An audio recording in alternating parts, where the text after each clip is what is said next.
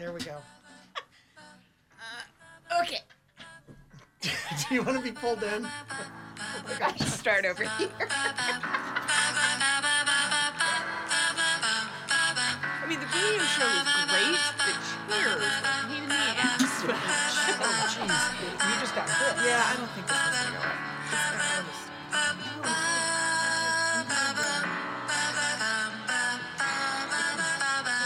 I'm very happy to be in this one.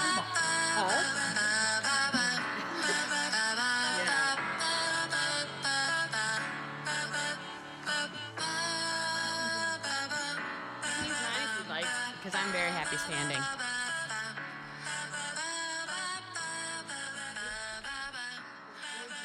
Hey, and welcome to Beyond Well. I'm Sheila Hamilton, and I wanted to have a podcast where we could begin talking about our internal world.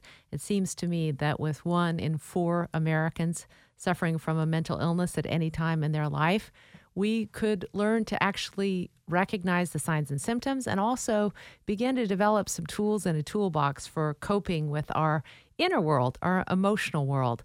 I lost my husband to suicide 12 years ago, and since then have been really interested in the topic of being well. How do we actually shore ourselves up for the inevitability that we are all going to suffer at one point or another? Thankfully, I've got some really amazing people with me here to figure it all out. Dr. Brian Goff and Dr. Jenna LeJeune. Hello, hello. Hi. I want to first say, when I say doctor, I know a lot of people are going to go, oh, shit, this is going to be a doctor show where people drone on, and it's really difficult for us to find out anything that has any entertaining value. But the reason that I chose both of you is because you both have extremely great senses of humor. Is it something that you think is important in your practice? Yeah, I think one of the biggest things that I bring to the practice is this idea of like just humanity, not treating this as like I'm somebody that doesn't struggle with the same things you struggle with, but just, oh, we're both in the same soup together. I happen to have a different perspective because I'm not exactly in your soup, and you have a different perspective. So the two of us together can just sort of talk about what's kind of where you're stuck right now. But yeah, I don't find it super helpful to take the like, I'm Dr. LeJeune, unless I'm calling the insurance companies, and then they answer my call much more quickly if I use doctor. So Jenna, what are the specialties that you really dig? Yeah, I think sort of broadly speaking, I'm really interested in relationships. So I'm interested in people's relationship with their body. So people who are struggling with their body in some way.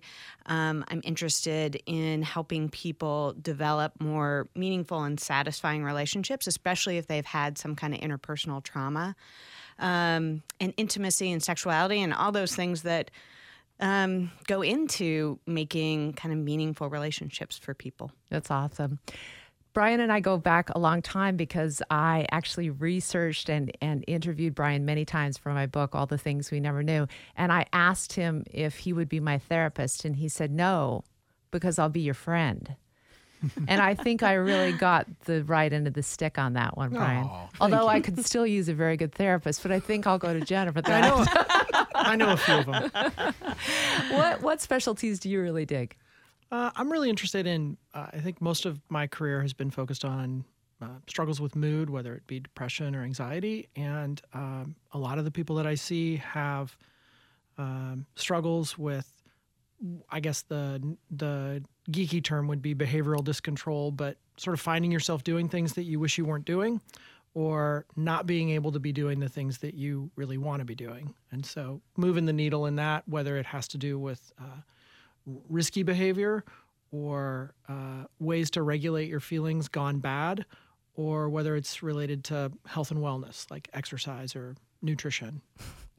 I was just thinking about myself this morning at Blue Star Donuts and wondering when you said finding yourself doing things that you're not really responsible for, if that would probably be in that, am I actually taking care of my anxiety this morning with a big old sweet molasses donut? I think Blue Star is this a promo for Blue Star? Because I love them. Brought to you by Blue Star Donuts. You guys, every week we're going to have a different person on who, and we'll get back to Jenna and Brian talking specifically about one topic per episode. Today we're going to cover anxiety, and I think I have the queen of the person who has actually coped with, dealt with it, and really figured out a beautiful way to come to grips with living with anxiety. Courtenay Hameister, as soon as you hear her voice, you're going to go, oh, I love her, because she was the host of a fabulous syndicated radio show called Livewire. Courtenay, welcome. Thank you. Thank you for having me. I first want to say this book is the same color as our logo, and I think that we are both kind of setting an intention that we want to be better, right? Yes. Yeah.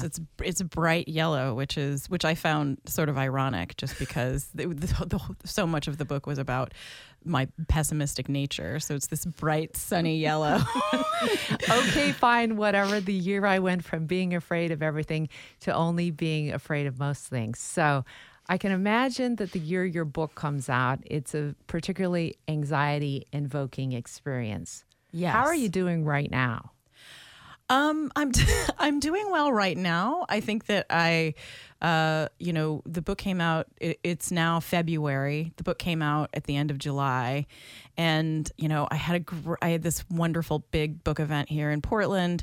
And then I and my boyfriend and I traveled at the beginning of September down the coast of California, from Portland down to La Jolla in an RV.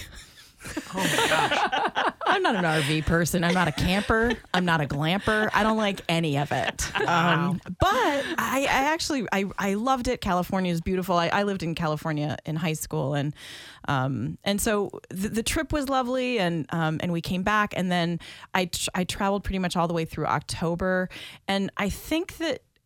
I sort of say that I feel like my brain broke a little bit after October. I just think that my anxiety came back. Yeah. My OCD came back a little bit. Yeah. And I think that I had just not, I think that people who have any sort of mental illness or issue, I have generalized anxiety. I've been diagnosed with generalized anxiety disorder and OCD, and I think that anyone who has any sort of pathology like that needs to take better care of themselves and needs to be more mindful of.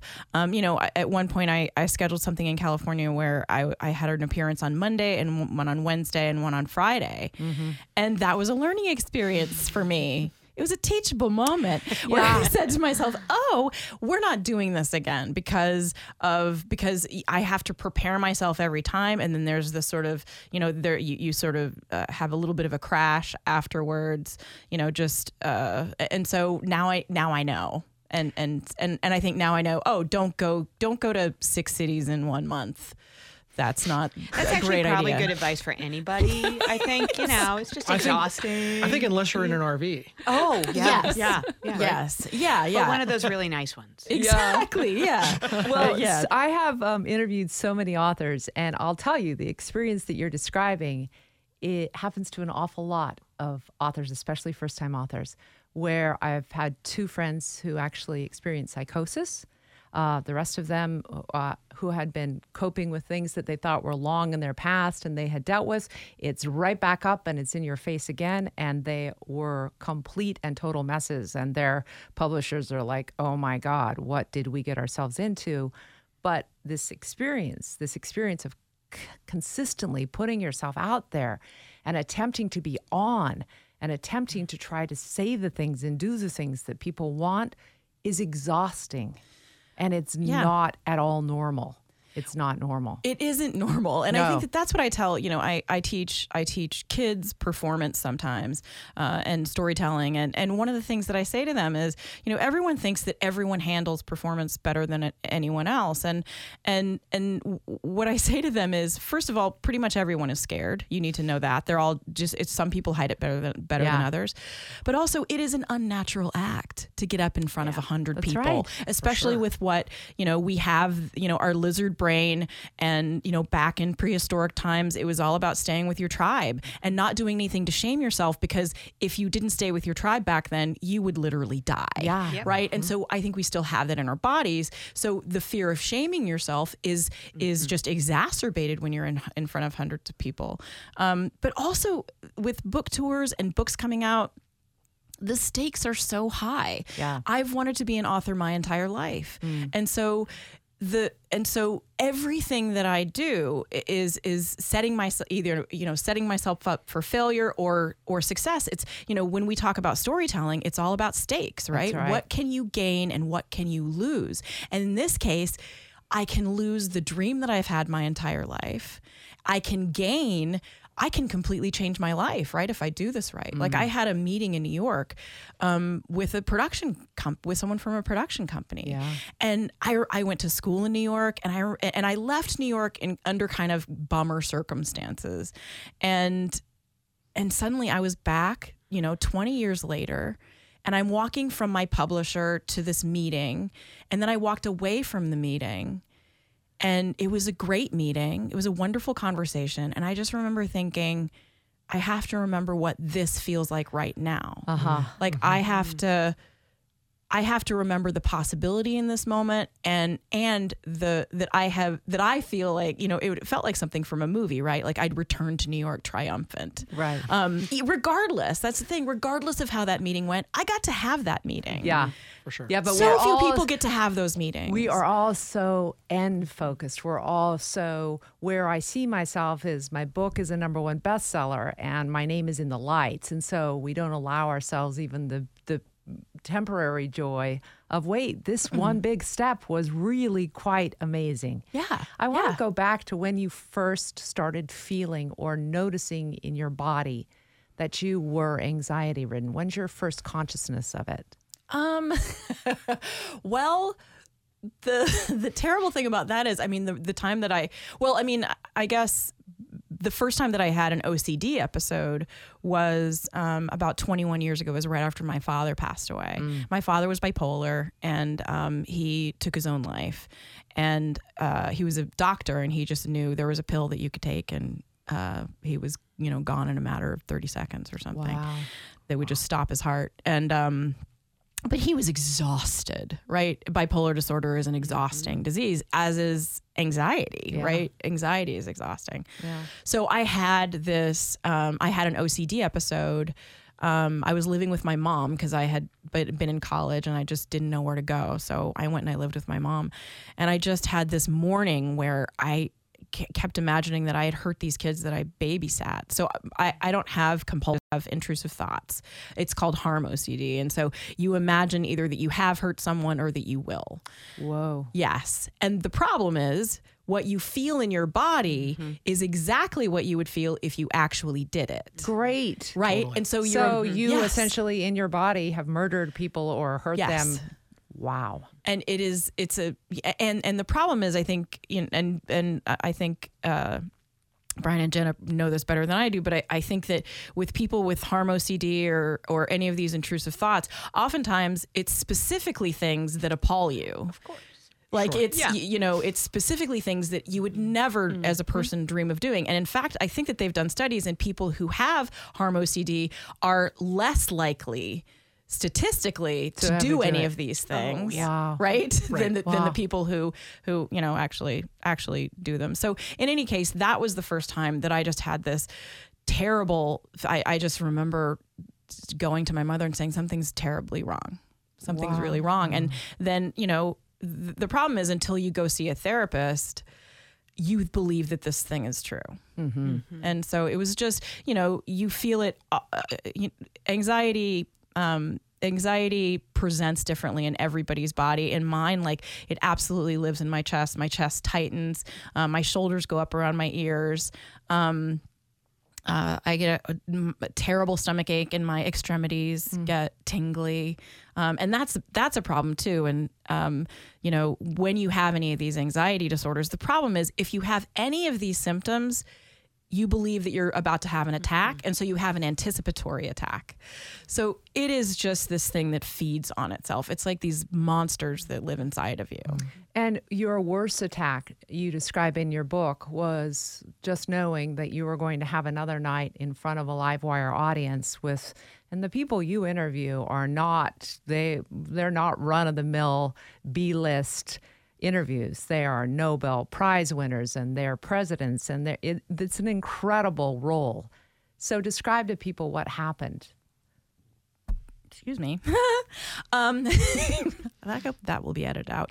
No, we like to leave it real. That was my protein bar. Oh, so chocolate. So delicious. It was so delicious. Well, that was the thing. What's interesting about my my OCD, and this could just be coincidental, but I somehow don't think it is. But my OCD presents itself when I have something in my life that I'm ignoring. If I have a huge change that I need to make, that's when it tends to show up. And the kind of interesting thing about this, I had a massive OCD attack on, it was the eve of our 9th anniversary as a show. And what was kind of interesting about that was I'd been experiencing anxiety for years. I'd been hosting the show for a decade, and the anxiety had been around for about 6 of those years. And we were actually going to have Luke Burbank on. Luke Burbank was at the time a host of a podcast called TBTL, Too Beautiful to Live. And he was living in Seattle, and I'd been doing Livewire for a decade, and we didn't have anybody to back me up. And so we actually brought him onto the show to see if he might be a great backup for me if I ever got sick. So on the eve of the show where we're having this guy on who might back me up, my brain breaks, and I cannot, for the first time in a decade, I have to call my producer and say, I can't do it. I'd gone to my brother's house, and he's one of the few people in my life who can be really honest with me, and he said, you have to cancel. And I just said, I can't. There's all these people, there's a whole staff, there's hundreds of stations, or at the time it was probably 50 something stations who were waiting for the show, and 400 people in the audience. And I said, I can't. And my brother's just very, he's very sweet, but he can also be a little acerbic. Like, he just sort of did that, the head tilt that you get from people, where they're just like, you're just adorable. It's so cute that you think you're so important, but you need to call your producer and say you can't do it. And I called her and I said, I can't do this, but what if we got Luke to host? Wow. What if we asked him to do it? I want to stop you before you begin to tell us all about the change that made in your life. But was there any, as you went back over it, was there any part of you that thought, I actually was really nervous about this guy who might be able to take my place, and I created a situation so that he could do that? Because I've been in radio for years, and you're constantly looking at who is that girl that they're bringing in and who's auditioning in the next thing. And I can imagine that there's just enormous anxiety just by the very thought that there's somebody who could actually do my job and maybe better than me. Was there any of that? Not consciously. Really? No. I mean, honestly, I think that it was so bizarre that I just kept doing the job. I mean, I think that I loved so much talking to these extraordinary people, directors that I admired, mostly writers that I admired. I got to interview David Rakoff.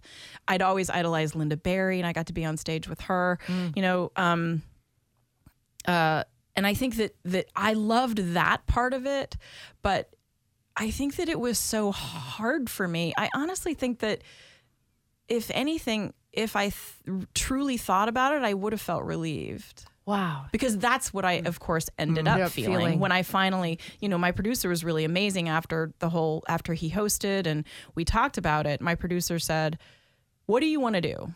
we'll do whatever you want to do. If you want to go get help, and and it took me a couple of weeks and a lot of conversations with people in my life who knew what I should have done from the very beginning. Wow. Just nodding their heads and like, when is she going to finally get to it? And I finally just said, I have to let it go. And it was a really difficult decision. It was really hard.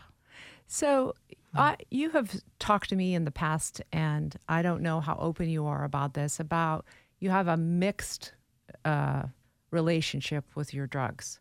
With the prescriptions are fantastic and they're awful. Describe that, if you would. Well, I mean, so what I started doing with Livewire was I took a cocktail of an Ativan, pretty low prescription of Ativan, and a beta blocker, propranolol. And that for me was kind of magical. There were a couple times when it didn't work, but for the most part, and I would take it prophylactically, like regardless of how I felt on that day, I would just take it because I knew that I could have an anticipatory attack. So the propranolol slows everything down. You're not shaking or tingling anymore. You're just kind of a little looser. Well, I think that, part of what makes an anxiety attack is this combination of physical and mental symptoms, right? Sure. So the thing is, anytime you go and perform, your body changes. You're going to have a little bit of buzzing in your chest. But the problem is, if you are a person who's had a panic attack, then you feel that buzzing and your brain goes, I'm going to have an anxiety attack. And then that thought in your brain triggers even more anxiety and adrenaline in your body. Yeah. The great thing about a beta blocker is that it's not like a benzo where it affects your brain and it doesn't make you forget things. And I wasn't as quick on the benzos, but on a beta blocker, I think just sort of lowers your blood pressure and takes away the physical symptoms. So it starts this conversation, right? Your body goes, oh no, I'm having an anxiety attack. Or you might get a little buzzing. Your brain goes, oh no, I'm having an anxiety attack. The beta blocker makes your body say, no, you're not. You're fine. Listen to me. Exactly. Yeah. So that kind of combination was really great. But at the same time, like, honestly, I would not remember interviews. And part of it is all of that cortisol. I know that cortisol has done a significant amount of damage to my brain and body over the course of 10 years, me allowing it to run rampant. Yeah. And I think that the Ativan made it so that I wouldn't really remember the conversation that I had just had. And the adrenaline, again, I was in this weird sort of, but not a fugue state. I always think of like as pleasant, and this was not. But in any case, yeah, there's that. I tried so many drugs, and I'm hypersensitive to drugs. I'm hypersensitive to the side effects. Yeah. And so I didn't want to, I've been researching microdosing actually. Yeah. Just because so many of the drugs either give me headaches or put me on the couch or whatever. But more recently, I've just with this last sort of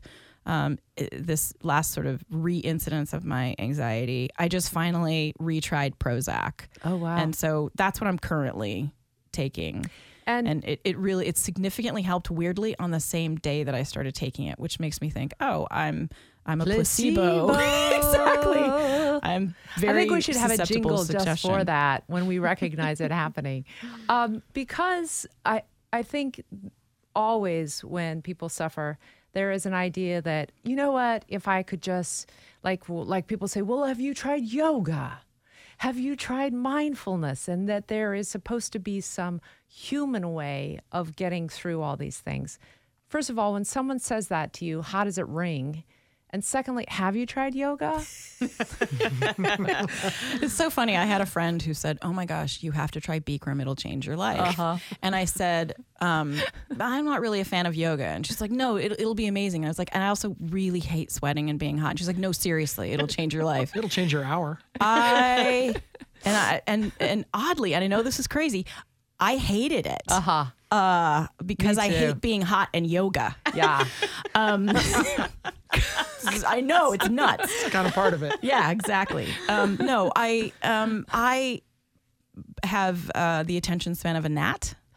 So yoga is very difficult for me. Yeah. But I have been doing mindfulness work. And which is significantly helpful. Noticing for me, noting. That's something that there's however many things in a toolkit, right? That therapists try to give their clients, their patients.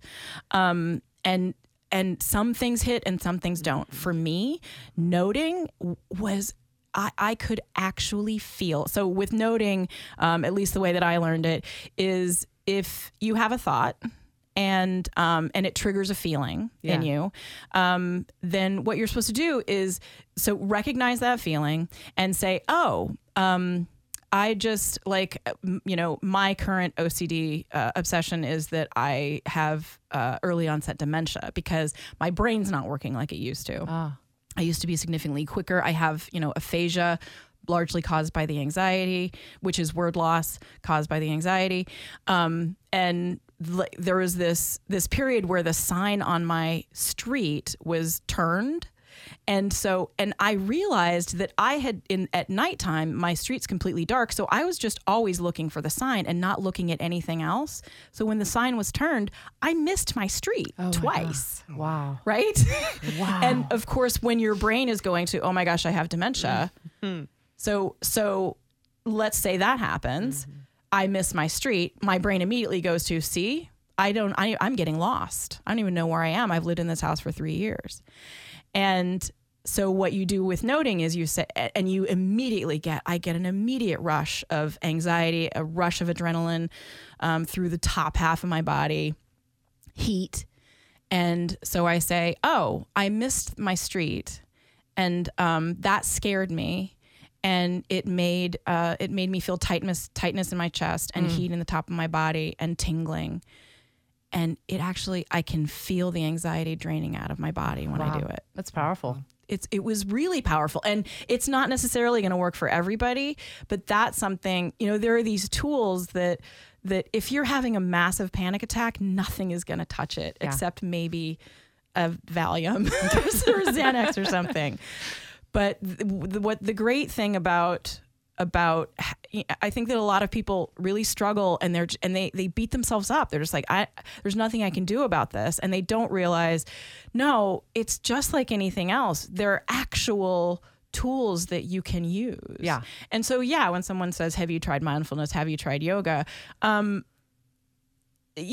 you've tried a lot of things, it does get a little old to continue to hear these things. But I think that it really is like, not one thing doesn't work for everybody. Yeah. Courtney's book, Okay, Fine, Whatever, the year I went from being afraid of everything to only being afraid of most things, is so human. And part of what Courtney does is she takes on all these very frightening things like cuddling, Brazilian waxing. I think you do something in a float tank, or maybe you thought about it. But the most important thing that I thought was that you actually started dating. How has being in a committed relationship changed the level of anxiety you feel day to day? Well, I think that in some ways it's lowered it, and in some ways it's made it worse. But I think that that's how books and movies lie to us, right? That you get into a relationship and everything is solved, right? And for me, it took me a very long time to be in a long-term relationship in my life. And I think that the problem is, if you're an anxious person, when you do get into a relationship, all you're looking for is the next reason that he's going to leave you or not love you or and I think that for me, what I realized was I think some people get into relationships and they think, I need to make myself better so that this person will continue to love me. They read a lot of self-help books and I think that actually what I needed to do when I got into a relationship was instead change the way that I felt about my flaws. Like I needed to learn to recognize how broken we all are. And that and recognize sort of all the reasons why this person was with me. But just really, I think that was really, and I recognized that if I didn't do that, I would be miserable throughout the entire relationship because I would just be waiting for all of the shoes to drop, So one of the wonderful things about having Jenna and Brian here, and I can just see wheels turning, is that we'll spend the next half an hour talking about anxiety, talking about some of Courtenay's experiences. And it occurred to me, I don't want to ask you to leave if you want to be here for that. But if you have something to rush off to, you can go. Okay. Which is your preference? I'd rather hear it probably. All right. I'd rather be in the room. I like that. It's not honestly, we didn't structure this to talk about you, but because I always think it's so much easier grounded in story, grounded in real human experience to begin a discussion of really what is anxiety? How does it manifest? How does it affect us? 45 million. That was 45 million people report extreme anxiety. And I think it's at a peak. Do you notice in your practice, I want both of you to answer this, a sort of increase in the level of anxiety being presented? Jenna, you go first. Well, I mean, I do think we're living in a culture that tends to kind of fearmonger and like intensify negative emotions in various ways that we do that. So I definitely do see people kind of more on edge and just sort of like fearful about the world and that. I think some of the stuff that Courtenay's talking about, and Courtenay, I'm just like sitting over here and I'm like squirming in my seat because I'm so excited about some of the stuff that you're talking about. I'm like, yes, that's exactly it. No, I totally get what you're saying. Yeah. And I think some of the stuff that you're talking about is so unbelievably just like part of the human condition, and you have it in this more maybe sort of intensified form that allows us to see sort of maybe what we all kind of experience, like when you're talking about being in a new relationship and how that both can decrease and increase your anxiety. I'm thinking, well, hell, of course it can, because you know what? We only get anxious about things we care about. And once you start like caring more about somebody, well, then of course you're worried, like, well, maybe they're going to leave me. Oh, maybe I'm too this way or not enough that way. So of course it's going to like increase all of those things. And that very, oh my God, I know this for me personally, that very human instinct of, well, maybe if I make myself perfect enough or good enough, then I won't be anxious about this person leaving me. And there is no like perfect enough or good enough. So I was super excited about that part of it. Absolutely. Brian, talk about the change that you're seeing in clients. I've heard a lot of people reporting almost a worldly or political induced anxiety. Is that a thing for real? Well, the question about has it increased, I'm not really aware that it has increased, but I think that's because I'm not out there sampling everybody. Yeah. My caseload is pretty full and has been full before, so the people who come to me are anxious. And I don't know how much they represent, the population. But I will say on that point that there has been a theme that is a lot more prevalent, that we're living in uncertain times, and we're living in times where there's a lot of stuff going on within our country and globally that people are generally distressed about. Mm-hmm. Yeah, absolutely. I want to get to some of the building blocks, because I think my hope for this show is that I think we learn a lot of things and cram for SATs and have coaches for sports and for many other things that we never end up using in our life. But we don't have any kind of emotional resilience or EQ training, or there's no classes that give us an insight into our inner world. And I'm really hoping that especially people who are listening today, because they have anxiety, can come away going, how do I start thinking about the fact that I get to be a person who experiences the world this way? Do you have any advice for that person, Jenna? Well, again, I think, Courtenay, you sort of hit the nail on the head on one of the things that you talked about. And this is just sort of my take on it. But rather than working to try and not be anxious all of the time. One of the things you said was helpful was this like noting process. And kind of my way of understanding how that sort of thing works is you're not trying to, okay, calm down. You shouldn't be anxious. You're simply putting words to your experience. But it was really interesting how you said it.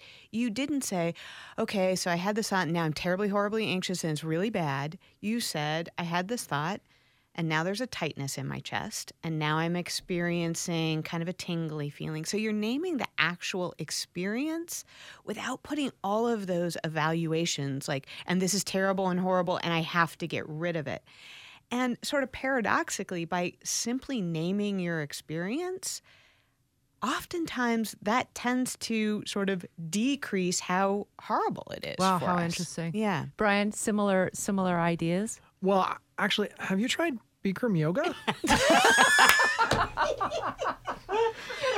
It changed my life. It changed for your 90 life. minutes. Fart It's a a lot. lot. It's pretty fantastic. You'll No, really actually, like that as It's well. so sweaty. It's so sweaty. No, actually, a number of the things that you mentioned, I was really resonating with, and that idea of, in so many of the examples that you talked about, a thought shows up, and your body responds as though that thought is absolutely the case, and because you think it must be so, right? Even down to like I'd take a Prozac. I mean, that's kind of what placebo effect is about, is I'm taking this thing that's supposed to help. Boom, kind of business. And my experience is we so often look from our thoughts rather than at them. I don't happen to have glasses on today. I'm wearing contacts, but I have had glasses on and forgot that they were there. I'm just looking from them. And the temptation is with thoughts, it's like, I must make that thing go away in order to be all right. But that's kind of taking the thought more seriously than it necessarily requires to be taken seriously. If we can just hold the glasses out 6 inches or so, they still affect what we see, but we can also see that we're looking at glasses. So just that idea of, I notice a thought, just shifts it a little bit, just a little bit. And I think that happens even when we don't necessarily believe the thought. It's just, that's how we are with thoughts. One of the things that I sometimes do rather irreverently with people when I first see them is I'll say, think of a person that's really important in your life. And I ask for their name. And then I'll say, now I'd like you to say this. I'd like you to say this sentence out loud. I hope that so-and-so gets in a terrible car accident. And they have that right there. See that thing you did? I wish this were being filmed, Courtney. Yeah, it was this like, because it's a Bikram yoga look. Really. and it's like people have that reaction. There's a rougher version of it where I say, think of somebody in your family who's younger than you of the opposite sex. And I'll say, now say this sentence out loud. I want to have sex with so-and-so. And they have that expression. Exactly. And the thing that I quickly point out before they like fire me and run away is I'm like, do you see what happened? Like, look what showed up. And they weren't, that's not what you want. They're just words. And moreover, they're not even your words. I gave them to you. Wow. And just because you say them, you have this like emotional, visceral kind of reaction. Well, okay, this leads me to ask the question, and I think this of so many of my friends who suffer more, that I also believe that they kind of have a greater bandwidth. My friends like Courtney who have anxiety, who might have depressive periods, also seem incredibly more empathetic than a lot of people, way faster. There seems to be something in almost like the makeup of people who tend to suffer that they also have these extraordinary gifts on the other side of it. So do we know enough about how anxiety is actually formed in the body to know, is it for brains that have particular capacity, or has that actually been ruled out as a theory? Jenna? Oh, ask me about the brain. The answer. Yeah, Jenna, go ahead. Yeah, the answer when it comes to do we know about this in the brain? The real answer is no. No. We kind of don't. And at least from how I view the world and sort of my perspective of the things, we can't separate the brain from our experience. Like there's no such thing as, well, this is about the brain and not based on your experience. So no, we don't know that is so what you're leading me to is we have to take into the quotient Courtenay's trauma, Courtenay's the way she was raised, Courtenay, her own particular place of where she finds peace and joy, and so much of that is personality built from 0 to 5. Yeah, and the fact Courtenay's been intimately living with somebody with anxiety for 21 years now. Like, you on a daily basis are interacting with somebody, hopefully somebody you care about yourself, that's like dealing with anxiety. So if you have that much experience with dealing with somebody that, it's hard to suffer in this way. Yeah. Like, my hope is that you become more empathic or attuned to that when you see it in other people as well. I do think one of, and there is data around this, it is easier for people to, in general, have compassion for others than it is their own suffering. And so oftentimes when I'm working with folks, they will have compassion and empathy for other people who are suffering, whether that's with anxiety or depression or whatever. But they haven't seen themselves as a person that has anxiety that they also have a relationship with. And so part of my work is helping people, like, what kind of relationship do you want to have with yourself, given that you are also somebody that suffers? Yeah. Wow. Sure. What about that? I have it. I know when I get depressed, and I've gone through several really depressive episodes, that I am so pissed at myself. I don't have a lot of compassion or time, or I'm just like, get the off the couch, There's the feeling that when we get a cold, we're all like, oh, poor me, bring me some soup. But when it is some sort of thought disorder or some sort of behavior disorder, we're really hard on ourselves. Absolutely. What do you tell people, Brian, in terms of allowing them to see themselves as maybe they would treat their daughter or their toddler? Well, I do think that we're like that, and we end up having kind of our original distress, and then we have distress about distress. We have fear about being afraid. Yeah. We're like super sad about being sad. Yeah. We're ashamed that we wrestle with shame, and I think it's very hard experientially to believe that we're all sort of in it, and these are just human experiences. These are normal experiences. The business about compassion, I mean, one of the exercises that sometimes I know other therapists will do is sort of imagining what is it you would say, how is it that you would want to show up for somebody else or a young, if I have lots of anxiety, then imagine that I'm talking to this little boy who's maybe the age that I first started being really aware of being anxious. And this kid is scared, and he's saying a lot of the sorts of things that I say to myself. How would I want to show up for him? What would I want to say to him? What sort of message would be relevant, maybe compassionate? Maybe I want to tell him to get his act together, but probably not. I mean, or then I guess you could flip it. Imagine saying to that boy the sorts of things that you say to yourself. Like, what kind of an adult are you to hate on him like that? One of the best practices that I ever had around that was actually naming that voice who comes out with those really shitty things, because it helped me so much, because now that I have that name, and it's the name of a person I don't like very much, when I say, hello, Priscilla, there you are again, it really flicks my brain to like, whoa, Priscilla is such a bitch. I created her. I took the name from someone else, but wow, that person, that voice is so critical, so much more critical than I would ever be of another human being. And yet I unload that Priscilla voice on myself. But then we can get into this trap of getting critical of being critical. Right? Yeah, and now you're judging. Right. Like, I suck at being so non-judgmental. Right.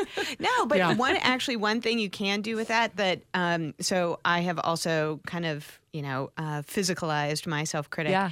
And I kind of make it a bit of a cartoon character. So mine is the little guy from the Muppets that sits up in the balcony, like, and he's just like, he's kind of ornery, and he's like saying a bunch of stuff that's not all that helpful, even if it's kind of accurate. And if I can sort of like see my mind, that part of my mind is that like little guy, I'm sure he has a name, but that guy, then I'm just sort of like, you're funny. And I'm going to go back to paying attention to what's important here. That's awesome. Yeah. That's part of, you're writing a book right now on the idea around values-based therapy. Is that the way that I would describe it? And the idea is we're all going to acknowledge we're all in this soup. We all have this stuff from one degree to another. And then how do we get to the next plane of actually enjoying our life? Yeah, it was actually super related, I think, to what Courtenay was talking about and her book. Because my guess is, so you spent almost 10 years on Livewire kind of pushing through the hard anxiety, just like do it and it's hard and maybe this isn't your experience, but my guess is something like, come on, I can do this. I can do this. And then, so you had plenty of experience with that. But then you took this entire year of doing things where you're intentionally putting yourself in a place with anxiety. But I would say that what may be the difference between those two is that the things you did in this last year were more sort of from a willing place. They were more like in the service of something that meant something to you versus like, come on, I have to. I'm going to do this to beat my anxiety. Exactly. And that's what I think of with values. It's about like letting the things that are actually important to you, like, hey, if you want to be somebody that gets to go live your life and sometimes get a Brazilian wax for whatever reason that might be important, or just like whatever, like allow yourself to do those things, but just like pushing through the painful stuff just to prove that you can do it. Like, I don't see any value in suffering for the sake of suffering, but suffering in the service of getting to have a full, meaningful, vibrant life, hell yeah, that's worth it. And I'm imagining that's a little bit of the distinction you might have had. I'm not sure though. Courtenay, does that ring true? Yeah, absolutely. I mean, I think that the majority of the stuff that I did, I think the sensory deprivation tank, going to the professional cuddler, Sign Brian up for that gig. Yes. Fantastic. Yes. I think that what was interesting about it was, I just thought I'm going to do these things that put me in this kind of, in this place where it makes me sort of mildly uncomfortable to try to teach my brain that everything's going to be okay. And I think that being adventurous is sort of a muscle, and my muscle was atrophied for sure in that area. But I think, I tried to do, and what ended up happening was I kept doing these things that were clearly pointed at trying to learn more about a certain aspect of my own experience and personality, where it was like I went to the cuddler because, so cool. I have had this, I thought that I needed affection too much, even though because I had not had physical affection for so long in my life, I was concerned that I needed it too much. And, I went to a sex club, which was, this insane experience. I went to Build Your Own Burrito Night at Club Sesso. Is that a euphemism or an actual? No, that was an actual sex club. They first the potluck. Yes, exactly. They ran out of tortillas, which was devastating. But come on, Andrew G. Right, but Bring the tortillas. And I dated polyamorous guys, so it was like all of this stuff to kind of test my personal boundaries and try to learn a little bit more about myself.